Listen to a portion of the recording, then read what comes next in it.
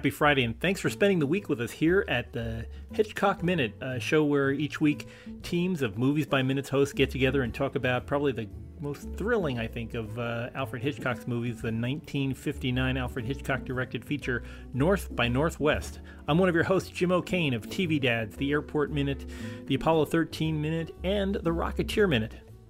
And I'm Hal Bryan, also of the Rocketeer Minute and the Experimental Aircraft Association here in Oshkosh, Wisconsin. And we're reading newspapers. Remember them, Hal? Remember newspapers? I do. And not only that, but multiple editions. Yeah. The extra and the final and the bulldog. Extra. Read all about it. Sorry, since I opened that door, if you're... I know you're not an Office fan, if I recall.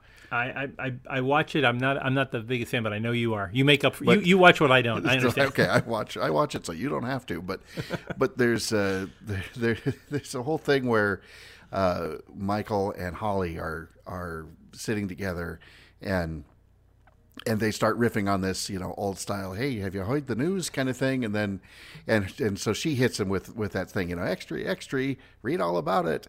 And then he wants to participate so badly. He wants to come up with, like, what you would shout after that. What would the newsboys say after that? Like, they would read a headline, Yeah. Like in this case, two die as crop dust crashes and burns, this kind of thing. But all he can think of after she says, extra, read all about it, all he's got is newspapers for sale. That's his big headline, and for some reason, it's so subtle and it's so odd, but it kills me every time, and I can't think about old newspapers or newsboys or anything without mentioning that. So, are we off track yet, Jim?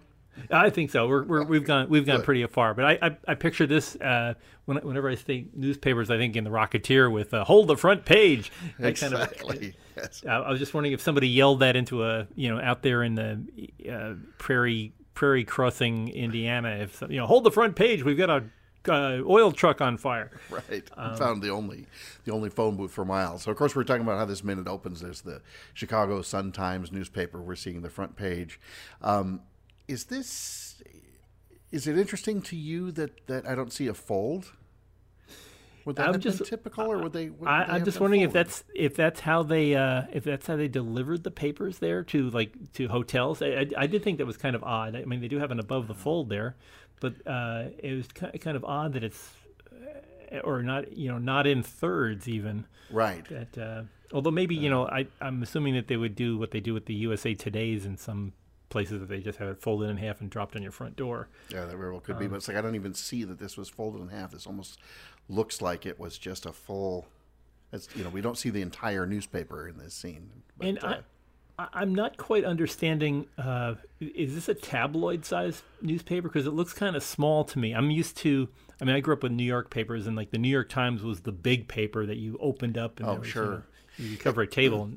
When we cut away to the drink mixing and all of that, and you see the paper sitting on the nightstand, it does look much smaller. It looks really thin too, so it does look like it's more tabloid side. Which I looked at a couple of pictures of reasonably close Chicago Sun-Times to that era, but I don't recall seeing if they were an unusual size or not. That's worth digging into. Yeah, and as the way I understood Chicago papers, they were similar in the New York papers. That the Chicago Tribune versus the Sun-Times, the Chicago Tribune was the equivalent of the New York Daily News, which to me always meant tabloid sized. Right. So I'm just kind of surprised that I agree. Also, the thickness of that paper seems a little skimpy. Yeah. I guess this is all they needed to run off to. Well, Jim, what do you expect for 7 cents? Yeah, which is the price in the upper left corner, which also didn't see for a quick kind of cursory look at some examples of this paper from that era. I didn't come across any that had that the price actually printed right there, but that's not to say that it wasn't, or special editions or anything. But it's also that is so awkward. You're spending your life making change. Yeah. I need 2 more pennies for this. If somebody have two more pennies, I got a nickel. Yeah, well, here's a dime, and I'll have 3 for tomorrow, and then I'll be stuck with an extra penny. And gosh, exactly, you just never catch up. Can I buy a week's worth and come back late? But the greatest thing to me about this, well, maybe the second greatest, because there's another headline there to talk about. The headline about this crop duster crash is, it's the entire story. Yeah. And it's, we're starting with this, this massive headline, and then the subhead is almost as big. 2 die as crop duster plane crashes and burns. Low-flying craft hits oil tanker. Truck drivers escape Holocaust. And then everything in the story is, well, that's about it. Yeah, exactly. Did you read the first part? Yes. I don't know if I sort of go full screen here. Can't quite read much, if any, of the body text. It looks to me like it's all, just sort of placeholder stuff. It's not lorem ipsum, but it. Yeah, there's something on the right that says something of elections. Yeah, something of elections, and then I swear that there's in one of the other columns it says H-bomb problem. Oh, see, I thought that said 16 British petroleum, but maybe it is H-bomb problem. Okay, yeah, I see H-bomb. That's really funny. Now, as soon as you said 16 and British, no, I see that now. Yeah, or maybe British prohibition, or H like British pendulum. Yeah, it's the Chicago Daily Rosarch. Yes, exactly. You see what you could get, but that headline though just kills me. Did you ever see the Onion's book Our Dumb Century? Yes. So I always think of the Pearl Harbor headline, where they had the headline was just the word war with an exclamation point, but they printed it so big they had to hyphenate it. So you had WA hyphen, then the next line R exclamation point. It's like we had to make it that big because it's so important. Oh my gosh! Yeah, that one just killed me. One of the things that comes up out of this headline is that we get the story that we didn't get to see, because we're wondering who's shooting at Roger as he's flying over the cornfield. There's a pilot, and obviously there's a tail gunner of some kind, or a front gunner. I'm not sure where he was sitting. And what was unfilmed was Hecht, the second guy that was after him, the non-smiling guy that was at the beginning that walked him out of the plaza. In an unfilmed scene, or at least an unedited in scene, he was the one that was operating the machine gun that was shooting at Roger on the ground. So we got the little confirmation here, off-screen plausible reality, that the two that died were the pilot and one of the henchmen. And when we get back to once we get back with later on with James Mason and company, the only one that we see is the other guy. So interesting. Yes, the other guy. Yeah. Well, let's. We also have to address that. The thing we haven't talked about yet is the second headline there, which is it's the 1950s. It's post Sputnik. It's pre Yuri Gagarin, but there's a subheading that says "Diary tells how Russians quote hired German rocket men." Yes. And I'm probably I should have like looked this up with notes and things, but it isn't quite right. There's a common belief that the Russians got where they were because their German scientists were better than our German scientists. And that's a line right out of The Right Stuff. Yeah. At least the book, certainly. But yeah. And it's not quite true. I mean, admittedly, the Germans did go in, or the Russians went into to occupied East Germany, and they did. I don't know the Russian word for it, but what we called Operation Paperclip, they called it Operation Aviation Volunteers. And they went in and kind of scooped up all the technicians and rocket people, anybody they could find that was left at Peenemünde and other rocket V2 locations. The problem was for the Russians was that von Braun and company had already surrendered to the Americans. So the people they picked up in this sweep were mostly low-level technicians that didn't have direct contact with von Braun's team. They were more like second-layer engineers. They were guys that, here's the building plans, you go build this, and then they would sit down and lay out the jigs and stuff. But they really didn't understand the physics behind it all. The Soviet missile program really began and almost ended with one man, well, with two guys, Sergei Korolev and his partner Glushko, who came out of in World War II. They were put in a gulag because Stalin didn't like them, and when Stalin was out of the way, they came back and pretty much built up the whole Soviet missile system by themselves. It was their thought. They were the von Braun of the Russian space program, and saying that they were, copying German plans is not right, because if you look at their missile systems, it's very much different from the V2s. They have the Korolev system of launching rockets.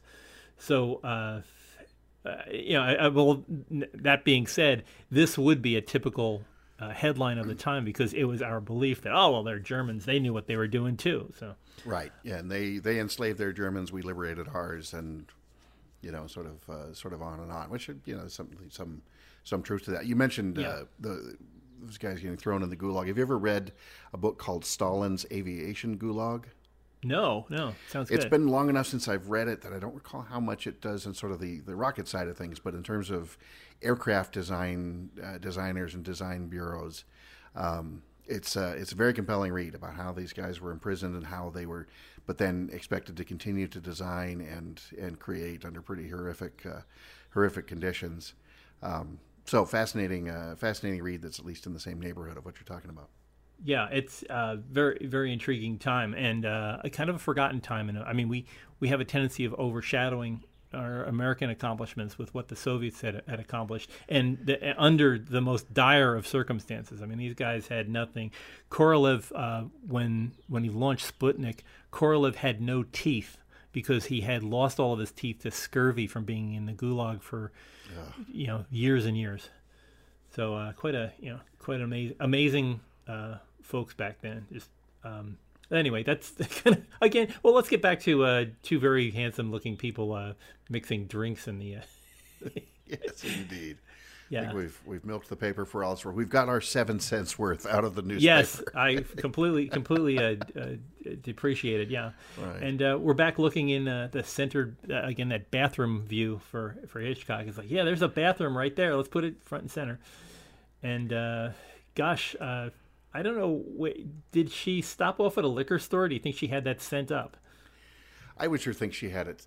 She had it sent up, unless the rooms just came stocked. I could also easily imagine that if you were a semi-frequent visitor to this particular hotel, that at some point the concierge learns what you like, and they would just sort of automatically have it for you there, because people cared about such things back then. Yeah, and just the idea that she's pulling out quart jugs. Right, Apparently she does need to. This is not your airline variety. Right. And you wonder, serving. how long was she planning to stay? I mean, was she expecting a lot of company? And I'm not sure how far you'd get in that bottle of Dewar's, but it doesn't look like it hasn't been touched before. It looks like she knocked back a couple before she put on her frock. Right. It always reminds me of the right toward the end of the movie Goldfinger, when Bond, in his looking equally dapper in his gray suit, is getting on board the Jetstar. Yes. And Felix Leiter, leans in, one of many Felixes over the years, says, I told the stewardess liquor for 3. And he said, well, who are the other 2? Oh, there are no other 2. So maybe she's got a similar reputation. Yeah. She's got 2 full bottles of club soda there, and right. Possibly 1 open. And another thing in the background is a bygone era Chicago phone book and Chicago Yellow Pages.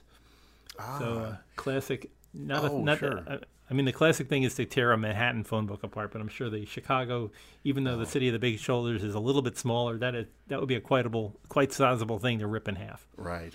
If you go a bit past that toward the end of the minute, not to jump around too much, on the opposite nightstand from the phone with the phone books, I'm assuming that's a clock, but would that have been a clock radio at this point in '59? Possibly, yeah. I mean, it does look like it has room for a speaker there, and it does look like something you can turn the knob. Definitely within the transistor age, so right. It could be the right time. My first thought was, well, it looks like it almost has a dial, more like a rotary dial on it, but that, of course, wouldn't make sense. It would make sense for it to be, a tuning dial for a radio. And then, of course, there's there's a couple of things wrapped in, like welcome baskets, gift baskets, something wrapped in yellow cellophane. I guess it's just one. I'm seeing the other one in the mirror. Yeah, like the same thing that the same kind of cellophane you'd use with butterscotch. Yes, exactly. The kinds of candies that are in every grandparent's coat pocket for decades. Yeah. So that's interesting to me too. That given the alcohol consumption, it feels like she's been there a while, but she hasn't torn into that yet. That's still closed and sealed.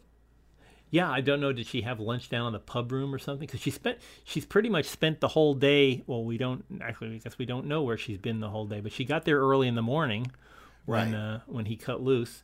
And while all that was going on, has she spent the day with Van Damme? Has she just gotten back from Van Damme? I just was wondering where she's been all day. Maybe shopping for that dress. Either shopping for the dress or at the liquor store. Could be. So I had to find some place that had club soda and then loading up the ice cube. I'm wondering. I do not recall. I was born then, but I was wondering in the 50s, did they have the ice machines at the end of the hallway like they did in the 60s, 70s, and so on? Yeah, that's a good question. Or did you just, was there sort of an ice baron that in the hotel that you would just call, and that was their job would be to bring you the ice? Yeah, I mean, that's possibly it, that they have like one ice machine somewhere that's making it all at once. Right. And it does seem to me, I can't picture Eve, someone of sort of her station and how she's dressed. I don't see her like padding down the hall and working a scoop. Yeah, exactly, scooping the ice and things like that. I see that as being something that one would ask for and then simply receive. Yeah, it's. I'm wondering if at the time while this is going, if Roger's sizing up the drink complement that's on that table, since it seems to be more than one. I wonder if he's figuring if she's expecting company. Right. I think that very was, or that she's recently had company. Yeah. Especially, I mean, looking at the level in that Dewar's bottle, somebody's had something to drink. Right. Yeah, he is definitely. He's been skeptical, obviously, this entire time, and he's starting with the embrace, the halfway embrace yesterday, and everything else. Before we get too far gone, or before we slip out, you have to talk about Cary Grant's voice all the time. But one thing that really stuck out at me in this minute was how he hits his T's. And he's got that. He's sort of the king of the mid-Atlantic accent, anyway, in many ways. But when he says, when Eve is asking him, what happened to Kaplan and everything else, Roger says, well, he checked out and he went to South Dakota. Dakota, yes. It's really the T is somehow it's soft but super prominent, and then she gets South Dakota, and he goes, Rapid City. Yes. And it's fascinating to me.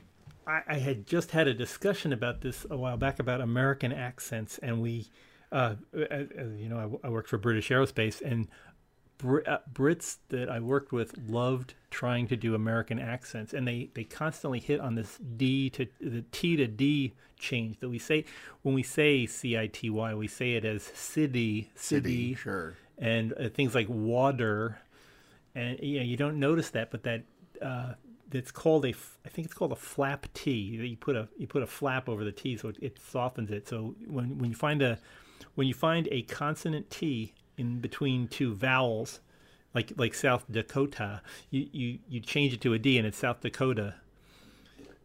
And it's something you never notice until that you get pointed out by someone who's not speaking American English. And Cary does it to a T, as it were. To a T, quite literally. The other one that you notice, I think the further sort of de-evolution of certain types of American accents. For some reason, I've been picking up on this lately, and I don't think it's a regional thing. I think it's just sort of a sloppy thing. And I don't mean to sound like a complete elitist bastard. I think we covered that yesterday with our first class travel and all that. But when you have a contraction, I'm trying to sort of think of what the rules would be. I'm sort of making this up as I go. But the example that it comes to mind is when you say, he isn't here, as people get sloppier with it, the S becomes a D. Like he isn't here. Yeah, didn't hear. Yeah. That didn't happen, which is correct, but, isn't going to happen. Yeah. That kind of thing. Know. Yeah. Didn't know. Yeah. Yeah. It's, eventually we're just going to grunt at each other. I think so too. Slowly moving to caveman speak. And grunting as we text to each other. Yeah. But the more he uses that transatlantic accent in there, it's like cutting like a knife. It's like, oh, did he? Are you surprised to see me and all that? Yes. He's very accusatory, and she's completely blowing it off. It's like, oh, really? Well, let me get you a drink, and yes. She's got those wheels spinning while she's moving the swizzle stick around in the scotch. This is great. It's always great to have business to do for actors, but they really, it's perfect for this scene simply because she can, put all of her stress into that swizzle stick as she's, churning up the ice cubes. Right. I was saying they're going to be melted by the time she's done stirring, but nothing. So exactly. But just a beautiful scene of two consummate professionals working through two levels of the dialogue. The dialogue and the story are not meeting up here. And just a gorgeous thing, and really a great way to end our term of service on this. Yes, indeed. On this, and it's been a lot of fun. Hal, it's always great talking with you about movies, and especially movies that we both love. Absolutely, that makes it easier, and it's been fun to go back to this one because this is one that I hadn't seen in far too long, and it's always one you're aware of. It's woven into the fabric of our pop culture, but it's easy to just say, oh yeah, that's the movie with the biplane in it, and kind of move on. But but it really holds up too. It does. It really does. That's exactly right. Wow, enjoyable. Well, hopefully people listening to us will go out and watch the movie because it really is worth seeing one more time. And it is one of those things, if it's on your TV and you come in on the middle, you go, I'll watch the rest of this. Yes. Especially when you're wandering around in a T-shirt and PJ pants. Yes, exactly. the uniform du jour. Yes, exactly. Wow. Well, for folks who want to listen to our previous 80 minutes, and there's good things coming up ahead, but we're about 2/3 of the way through this movie. So go out to hitchcockminute.com. You can catch up on previous episodes, or you can always subscribe on any of the popular podcatchers at Apple Podcasts, Google Play, TuneIn, Spotify, all those places. You can subscribe and get this delivered hot and fresh every day, Monday through Friday. We will be turning over the reins to someone else on Monday. But if you'd like to talk about what we've been talking about, always on the social media, you can go to Twitter, Hitchcock Minute, and what's the other one? Oh, Facebook, The Man on Washington's Nose. Love to hear your comments about the show, about the movie, about anything in general, especially Russian space pioneers, and things like that, and Scotch. Who knows? But check back with us here on Monday as a new team takes over. Thanks for listening to us. We'll hopefully listen to you next time on what is this? Oh yes, the Hitchcock Minute. Thanks.